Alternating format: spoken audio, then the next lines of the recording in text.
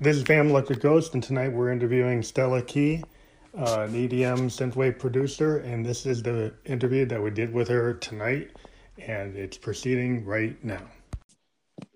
Turn off my Wi-Fi. And maybe that. Can you hear me better now? Let me see. Like, keep on talking. So you were All talking right. about you went to a music school, and Yes. you started writing your own compositions. Yes. That's how I started out with it. I was at the age of 16, 17. I also started like performing at small gigs and competitions, school competitions, talent shows. That's how I started out. And a few years later, I decided to actually enroll in some um, production courses, which I'm doing now. That was kind of different than what I started out as, which was mainly acoustic, with guitar and my voice and writing and Mm-hmm. composing. And I actually started doing production courses after a few years, which was actually also composition and production. That was the main reason why I chose to do it. But the further I got in these courses, I became more interested in production music instead of composing and writing on a Mm-hmm. guitar. So that's how I actually got into producing in Ableton. Yeah, that's interesting because I'm in my 50s and I started, in bands. I play keyboards. I play Yeah. like organs and Rolands and Moogs. So I'm a kind of a hardware guy. I play Yeah, like that's really cool. analogs, Yeah. and I started from that, playing with bands, like in garages and basements and Yeah. small shows. And that's how back in the day, back in the late 70s, early 80s, that's how you did it. There was no Ableton. There was nothing like that. Yes. But now Exactly. now I have a full studio in my house, so I can be like a bedroom Yes. producer. But I still use my hardware synths just because I have a kind of affection for them. But I understand that like today you can take like people who weren't keyboard players and they can get into Ableton, they go into Pro Tools, Yeah. and they can build these songs. You take courses, you can learn how to do production. Yes, that's very amazing. And actually, what I really appreciate at the moment is I can get to work with a lot of talented producers and upcoming musicians at my school. That is like an amazing opportunity for me because I learned so much from working with these producers. And my style has changed a lot since I started out with writing songs on the guitar. And after meeting these producers and working with them, my style has changed a lot. And I've learned so much about production and actually how interesting it is to produce Yeah. music yourself and be an artist. That is very interesting for me. What I found is like if you once you use like whatever you use to build your songs, like I use hardware synths and hardware recorders. Yeah. But as a singer songwriter, what I like is like what happened to me was all the people in my band grew up and they got married and they had kids and nobody wanted to play in a band anymore. And I Yeah. still wanted to write. So I kept on writing as like a singer songwriter producer. Yeah. That's And what's awesome. cool about that is that you can, like you're saying that you can be one person. And do You so many you things. Yeah. yeah, you can write like if you in the back in the day you had to wait for the drummer to show up. You had to wait for Exactly. the bass player. You had to wait for everybody. And if they didn't show up, you couldn't really do anything. Now with Ableton and Pro Tools and all the tools, FL Studio, you can go and you can learn the theory. You can write the bass lines. You can write the drums. You You can can do do the everything strings. yourself. You can Yeah. sing So and if you then yeah work on the production, vocal production, and make it sound the way you want, which will fit yeah your it's like production. That's super cool. it's like a control freak's like worst. Probably like the thing about the way you can do music now is if you have a vision and you have the drive, Yes, you can write all the parts. Now you can get exactly. producers to come back and tell you Exactly. like That's how what, to fix, yes. yeah, how to fix things, but you can have your vision, Yeah, you which I can, think is really cool because you get to see all these people's vision yeah. out there on SoundCloud and Instagram and all the social networks. And So it, you, and it, and yeah, it's so, it happens so fast. Like you have an idea, you get the mic, you record it, you lay drums under it, and a layer of keyboard or something else. And within an hour or two, you have a basic up for a yeah, track. That's you the have cool your thing demo. about it. Yeah, I mean, I just came from my studio and I was playing with a Moog, right? And Moogs and modular synths Yes. kind of drive your creativity because they're so changeable. They're not just a Yes. pad.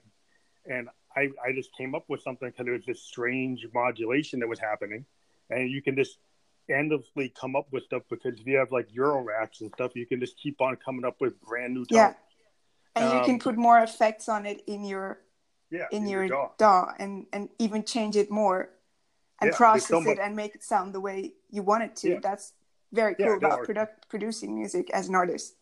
Yeah, and then the other thing is that you can throw something into a sampler and then even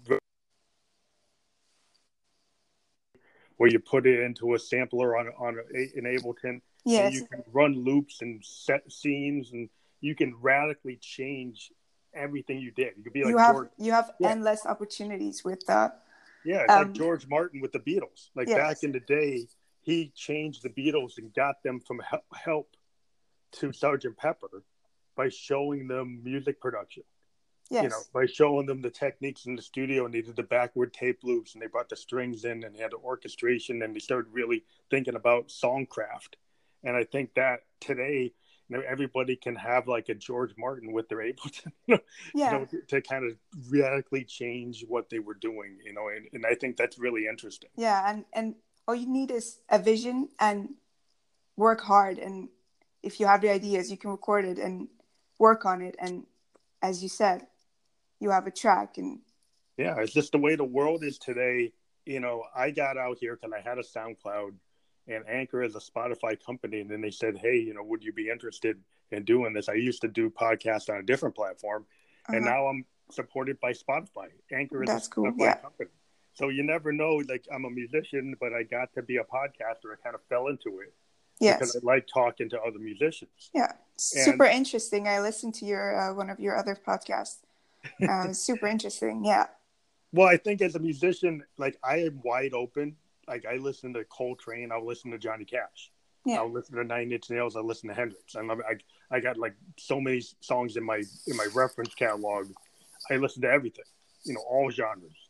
And one thing that kind of disappoints me sometimes with some people today, they get like stuck. Well, I'm only psytrance, or I'm only, you know, EDM.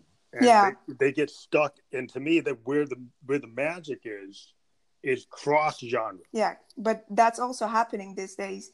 There is no more one genre. Everything is getting more mixed together, and you don't have to fit into one genre. You have endless possibilities with Ableton and Fruity Loops, or you know, when you can produce, when you have a vision, you have endless possibilities, and you can work with musicians from other, or producers from other genres. You can combine your taste and your style. So if you were going to describe what you do, how would you describe the genres that you're focused on in your music? Like on your new EP, if we look at your new album, and we look at Where the Sun Rises and Silver Haze and Before Dawn, what would you say?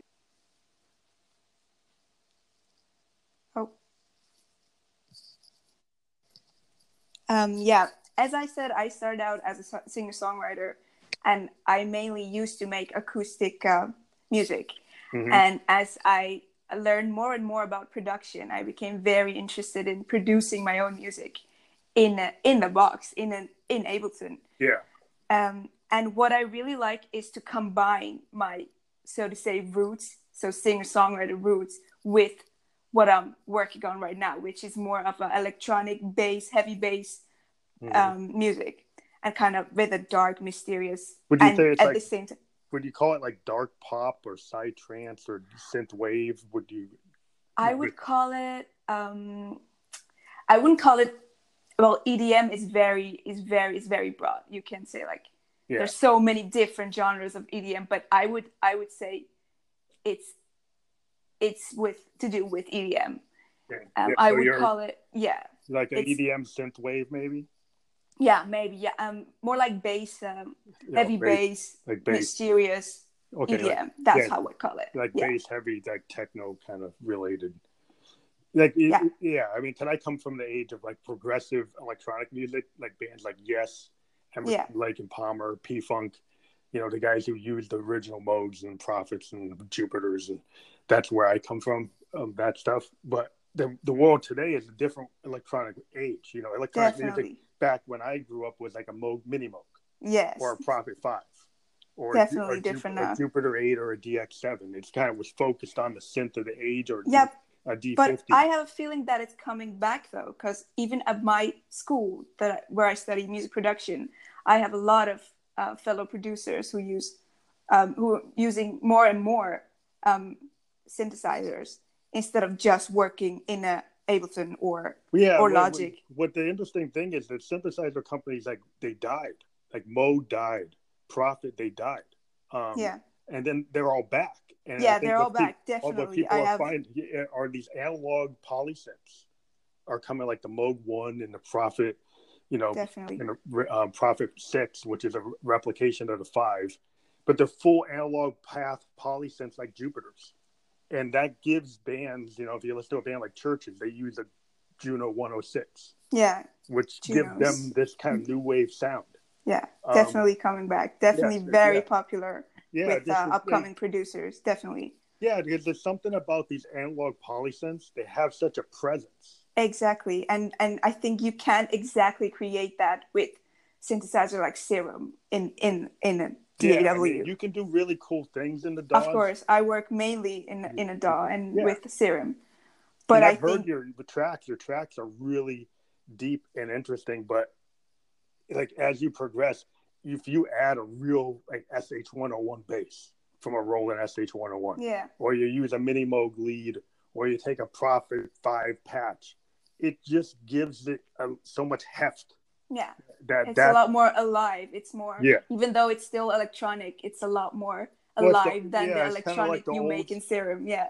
yeah, it's the old school electronic was like thought of as the original electronic musicians. They didn't even have keyboards. They used modular synths like Yes. the Moog 55 and 33s, and they created very atmospheric, strange music that you see kids in Berlin on Eurorack nights in these clubs Yeah. coming in with these modular synths, and I find that very exciting because that kind of reminds me of what Keith Emerson used to do, or what the original guys in Yes used to do, or Bernie Yeah. Worrell used to do. And so that's kind of where I come from. But I understand where everybody is. I talk to rappers who are using, MPCs Yeah. and 808s. And, Yes. Yes. That's you know, also that's yeah, also coming back. yeah, that is. But it's really interesting because you can have a guy who's like pulling John Coltrane samples and then throwing like Latin rhythms on it. Yeah. Or you take a Johnny Cash sample and then you create some kind of like country hip hop song. Yeah. You can do a lot of strange like Yeah. Exactly. versions today, which I think are very exciting. Yeah. And it's also a different workflow, I think, than working in Ableton in the box, which can be very interesting for your process and what Yeah, you end up making. yeah. What I've done, which I don't want to get into too much what I do, but I'm kind of old school. I used to use Tascam 4 trackers, so I continued to go in that direction, and I don't use DAWs initially. I use Zoom R24s, Yeah. and I record directly into like a hardware recorder. Mm-hmm. Because that gives you the kind of feel like you were running on a reel to reel. That's very cool. Yeah, that's very cool. And it allows you to have this kind of randomness to your electronic recording that you can't get when you're in a DAW, because the DAW kind of forces you to keep on trying to make things perfect. Where like if you do it the old way, it causes more experimentation and happy accidents. Yeah. So that's kind of where I live, but I understand that the DAW, and I've worked with people in FL Studio and Pro Tools. I've worked with other people that use it, and then I bring in my kind of stuff. Yeah. They look for me to do that, but yeah, it's just interesting the kind of music. And you describe yourself as you're a female producer, but you combine many genres and many Yes. styles. Yes. But you also talked about you had like Eastern roots with a Western upbringing. Can Yes. you like elaborate on that? Yeah, that was the concept behind my very first release that I actually got on Spotify. How I would describe it is I've actually used some Eastern influences and instruments like the sitar. Yep. And I also used the Phrygian scale. So that was for me the representation of like the Eastern melody. Cool. That's how I try to combine it with a heavy bass electronic music that I make. And because it was my first release, that was the whole concept behind it, because I have Asian roots. And for me, that was something that I wanted to get out as my first release. So that was the whole concept behind it.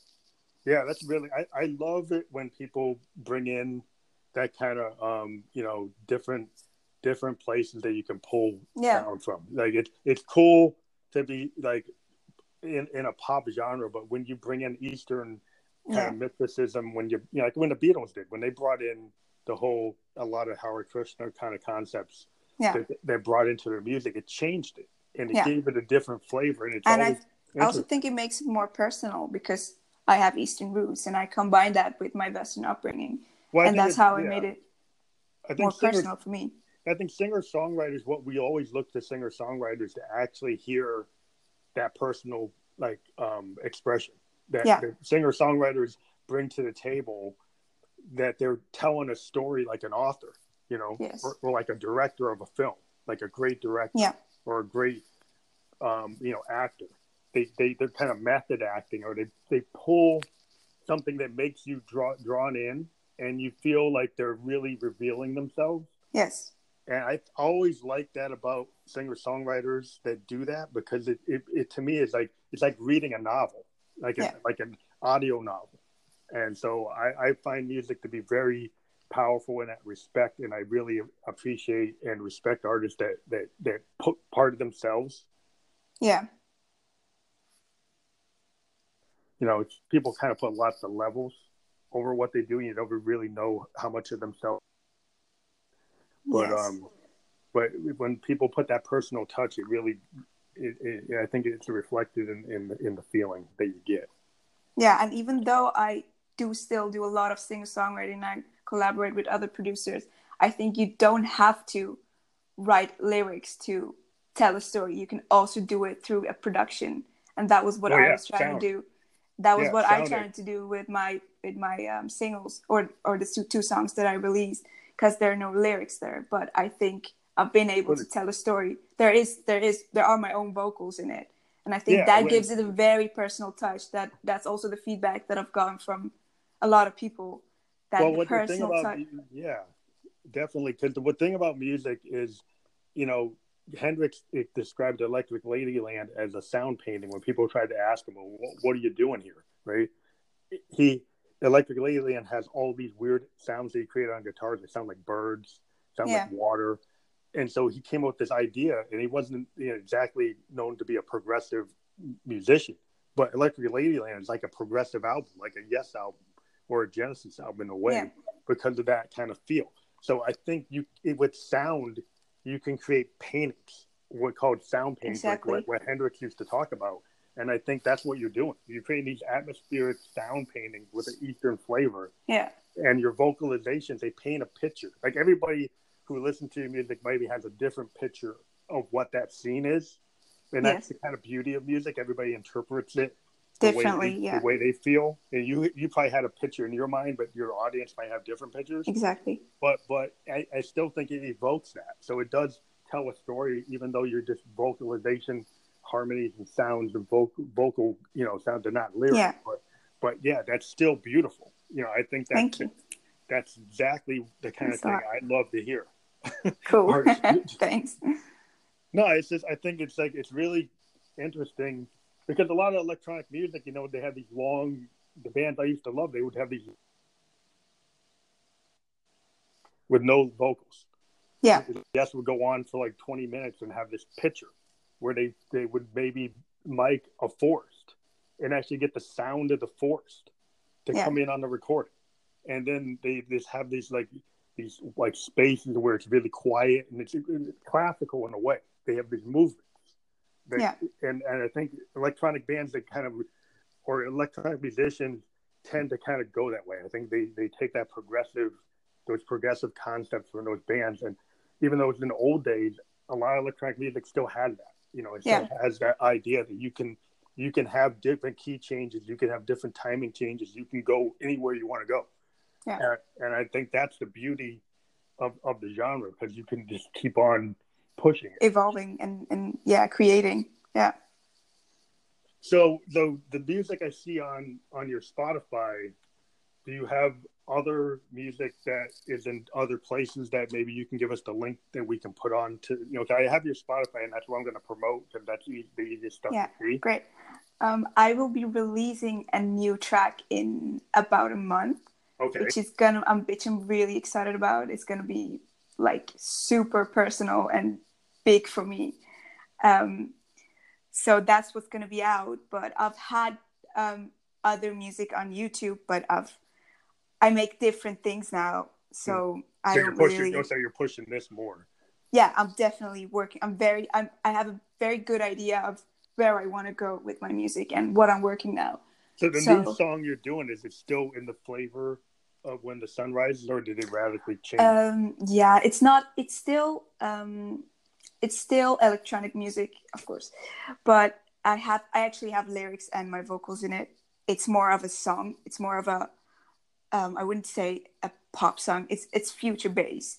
Okay, so it's Uh, a future-based kind of song, but so is it? It's got like it's not, a lot of EDM doesn't have lyrics. So synthwave bands have lyrics, but a lot of EDM had maybe minor lyrics. So is this structured like a synth wave, like a song, like a pop song, or is it more still like in the bass type of thing with no, it's vocals? actually more structured like a pop song, but it still has the kind of dreamy, dark Oh, dream pop, feeling. like a Yeah, dream pop type yeah, like feel. a dream pop electronic Cool. heavy bass.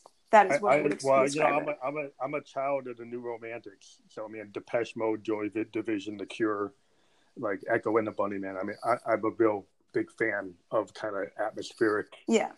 synth pop, Yes. synth wave, new wave, New Romantic. And so, what I always thought about was crazy about that era is like a lot of these synth bands were thought of as synth bands, but they were still really guitar heavy.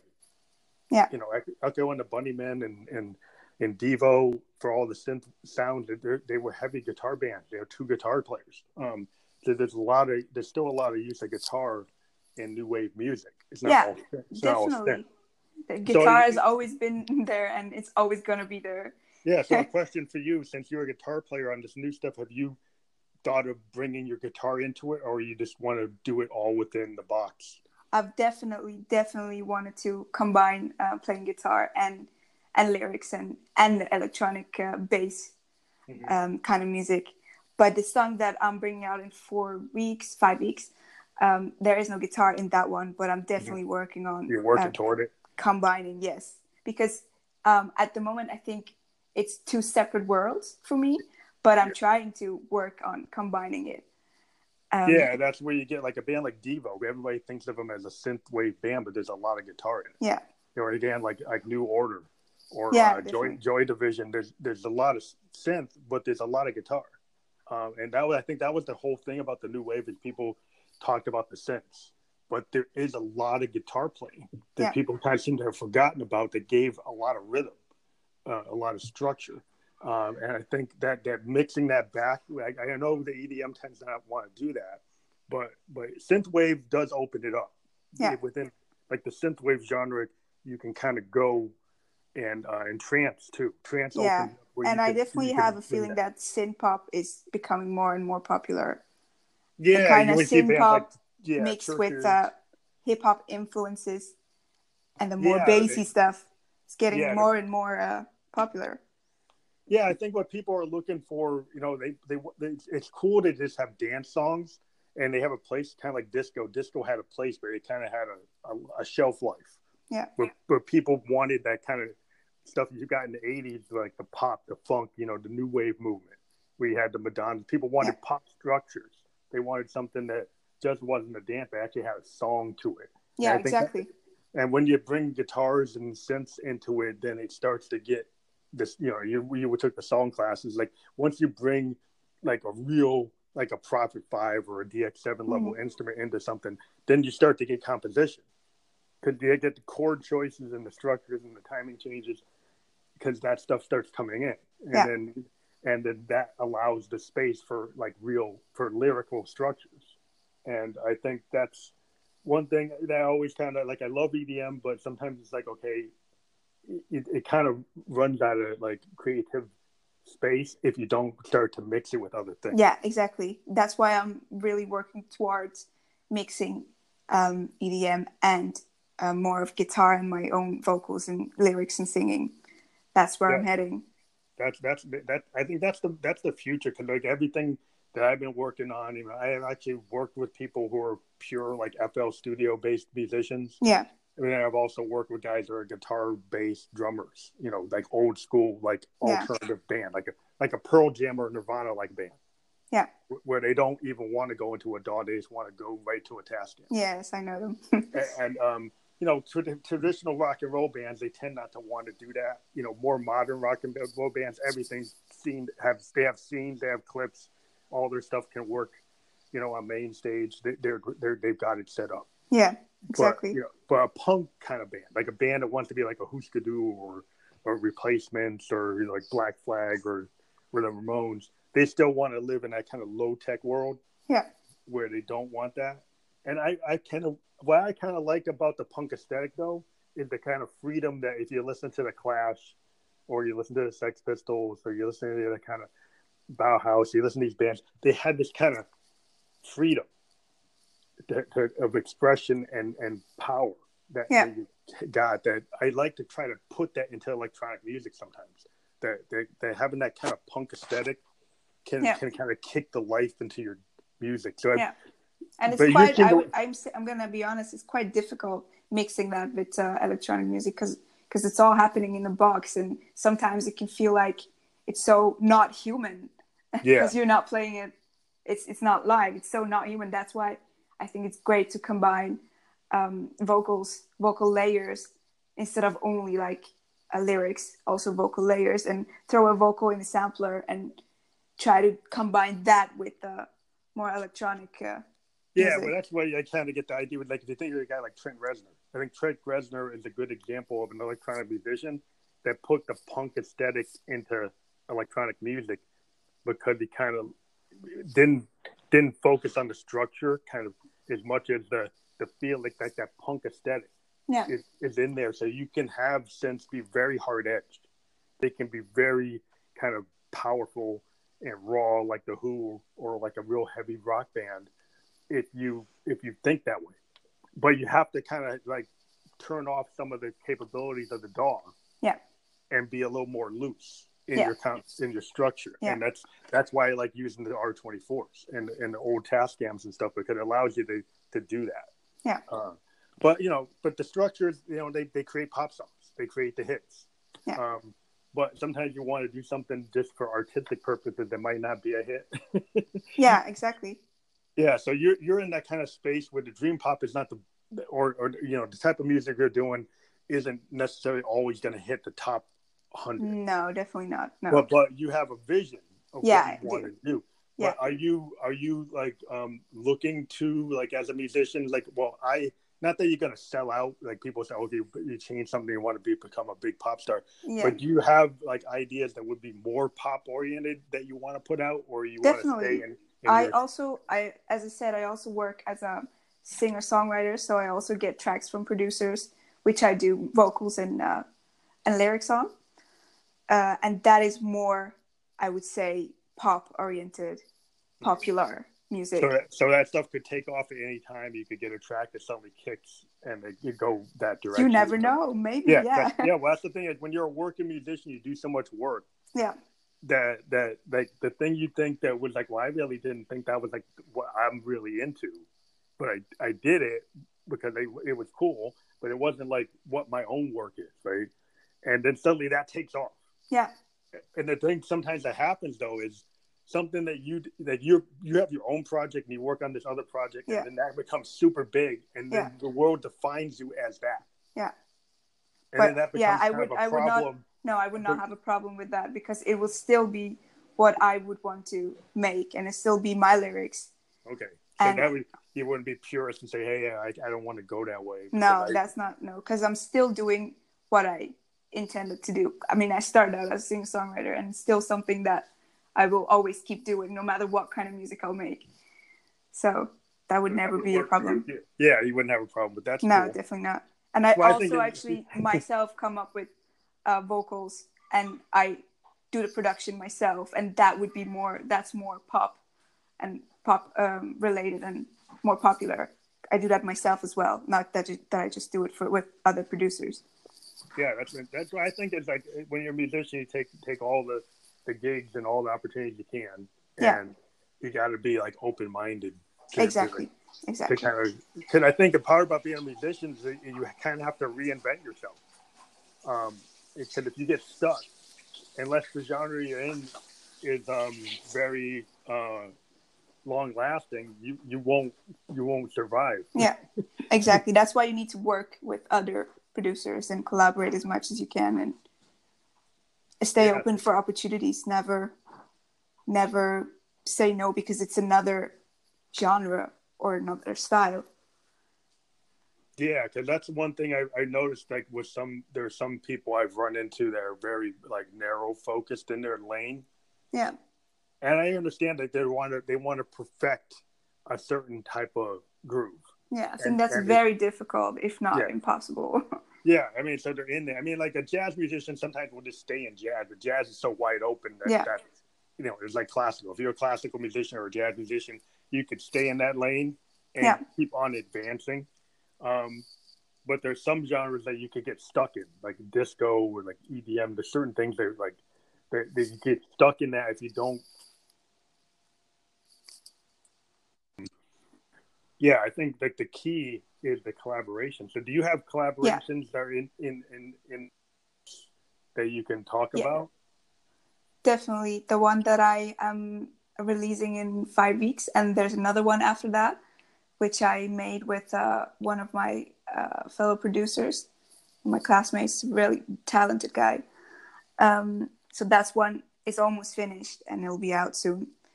And I've been contacted by a few producers, and they've been asking me to send them vocals and help out with the production and do the vocal production. So that's really cool. That's why I'm always saying stay open to every opportunity. And so that's what I really find. And I learn a lot from it. I learn a lot with.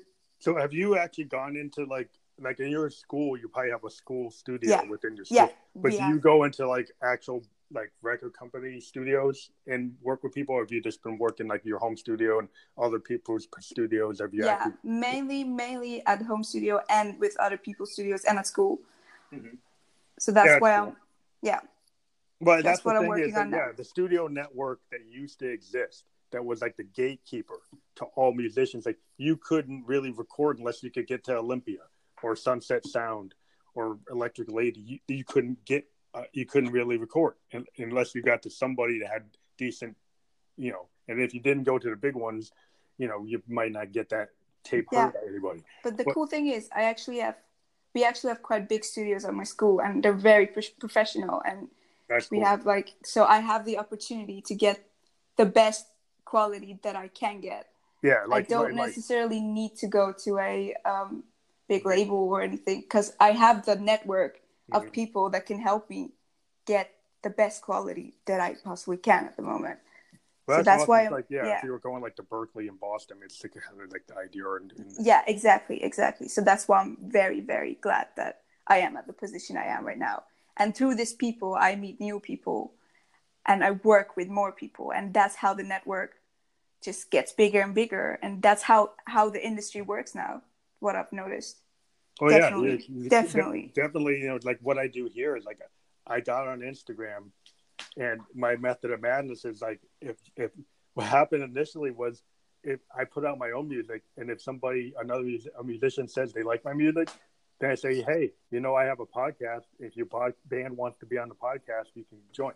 And that technique has worked for 2 years. That is how it works nowadays. It's just it's all about the network, and it's also it happens online a lot more and more. So so on Instagram, I've gotten a network of like I've interviewed maybe 30 people. Yeah.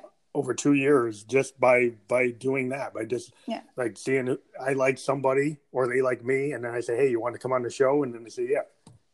And that's how it works nowadays. It's just you don't even have to go through an agent. I mean, 2 times I've had to go through an agent. Yeah. But most of the time, I've been able to directly talk to the artist and go right to the artist.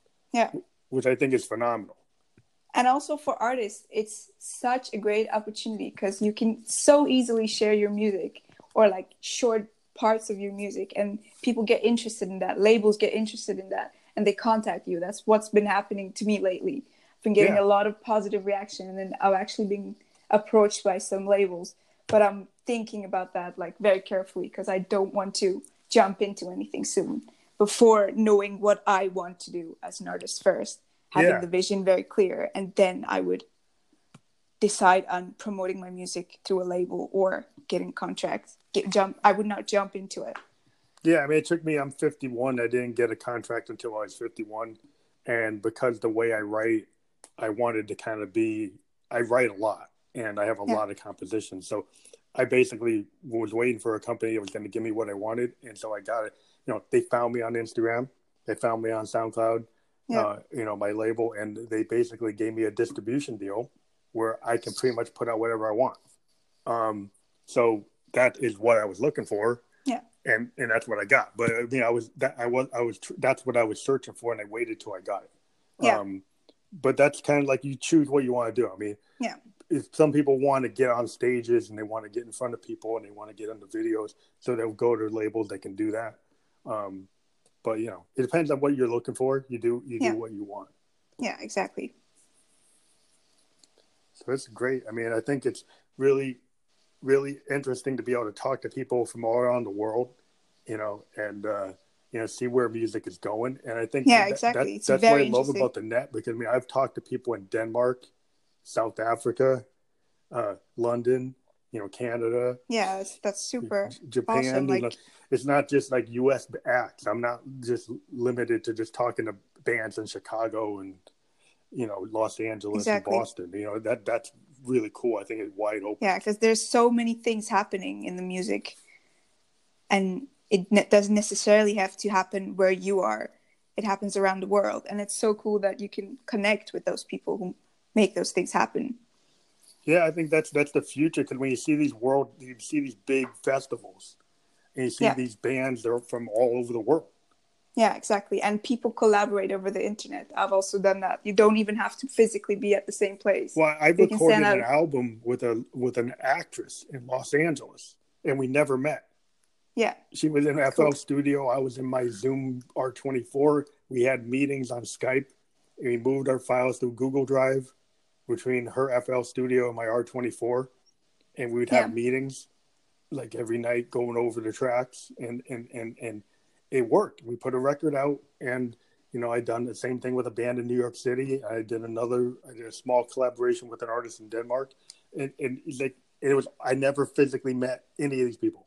Exactly. Yeah. And so it's totally doable in the way the world works today. Yeah.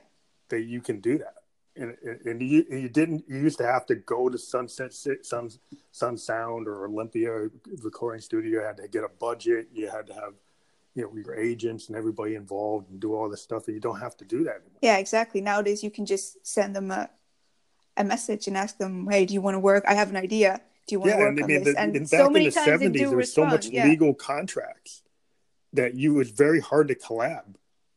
If somebody was on the label, like the label might not want you to do that. Yeah, exactly. And you couldn't even talk to somebody from another label.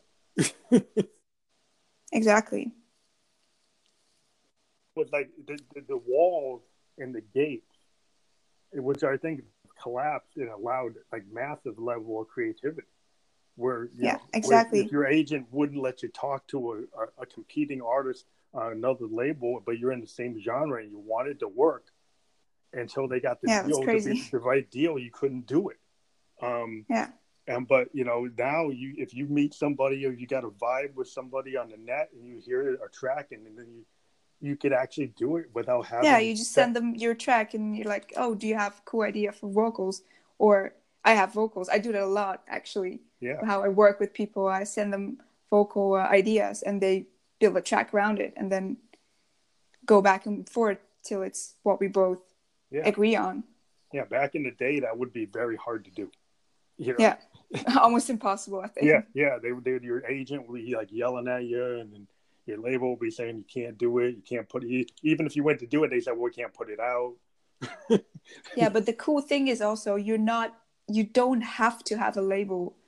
There are so many ways you can promote your music. Oh yeah. And there's so many networks. You can get on so many Spotify playlists, and then you don't even have to have a label to promote your music. That's very cool about thing about social media. Yeah, the playlist system that's out there yeah, you can get on them without even being on a label, and that's like the key for being indie bands. You know, a lot of major bands have dumped labels, like bands like Radiohead and Pearl Jam. They're on their own label. You know, Yeah, I know a lot of people around me that are actually releasing music independently, and they're doing pretty good. Yeah, and they don't need a label. Yeah, you really don't. I mean, I was a SoundCloud. Still a SoundCloud artist, and I got this program from being on SoundCloud. So there's a lot of things you can do without even being on. I mean, I got this before I even got my label deal. But you know, it's what you want. You got to find the right. You know, if you want to go that way with the label system, there's some things, there are advantages to it. But yeah, a lot of things for years I wasn't on one, so I totally get it. You know, I was just on Bandcamp or SoundCloud or pushing stuff on YouTube. I mean, that's what I was doing. Yeah, I think it's about getting in the right network of people. At least that's how it works here, where I'm from. Mm-hmm. It's just about being in the right network and having the right people around you, and be willing to go out there and send your music to those people and want to work with them.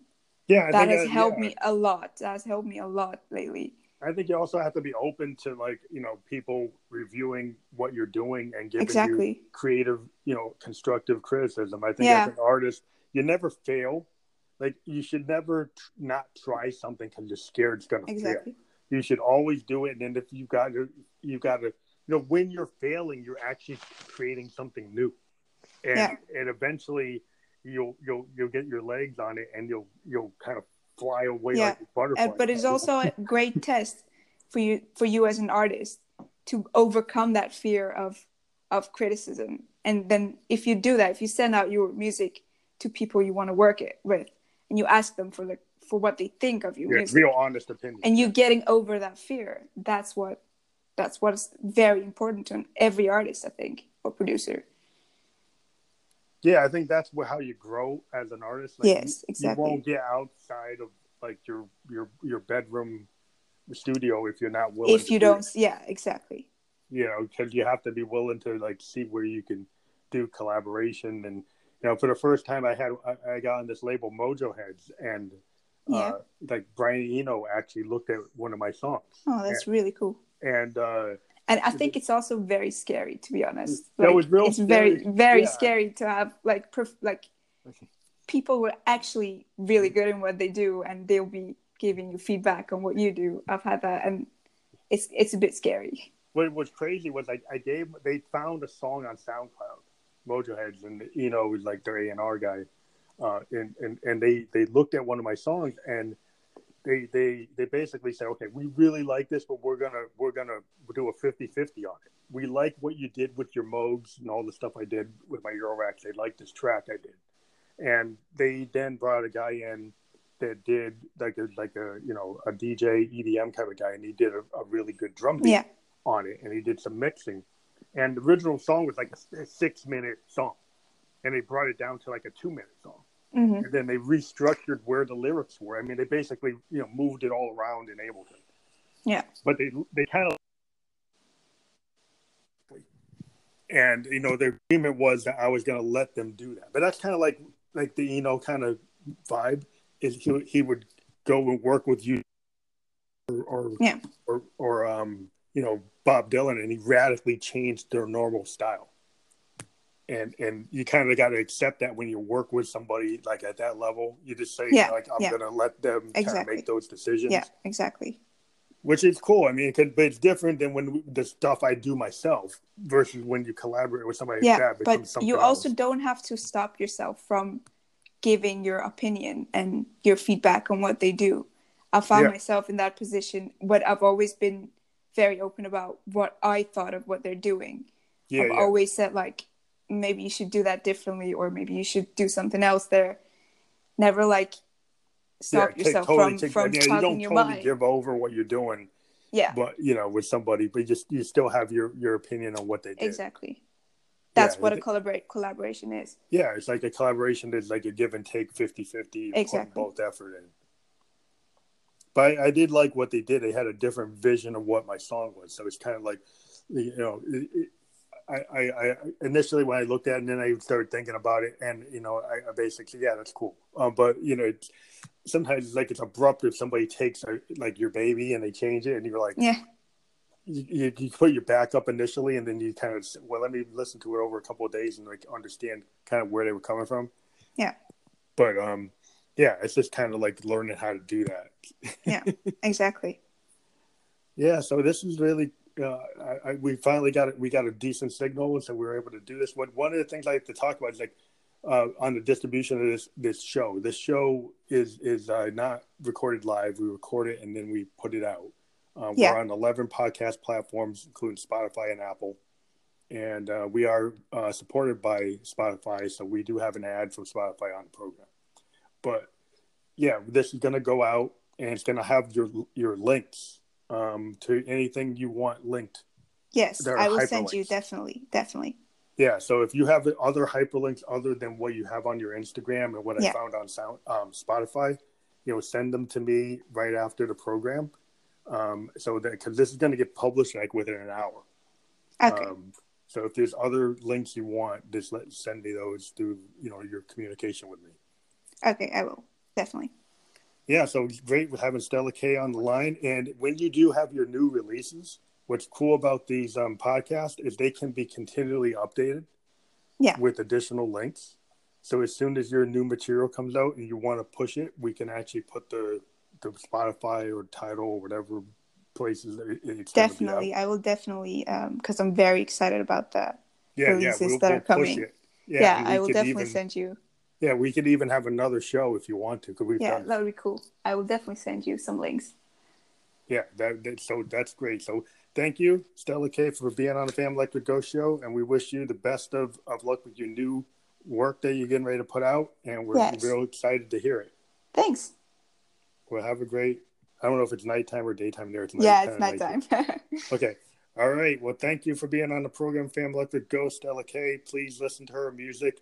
If you support your artist, please download, purchase on every site you can purchase it, buy their merch, buy everything they sell. This is what I say about anybody that's a fan. Please support your artist. Thank you for being on the program.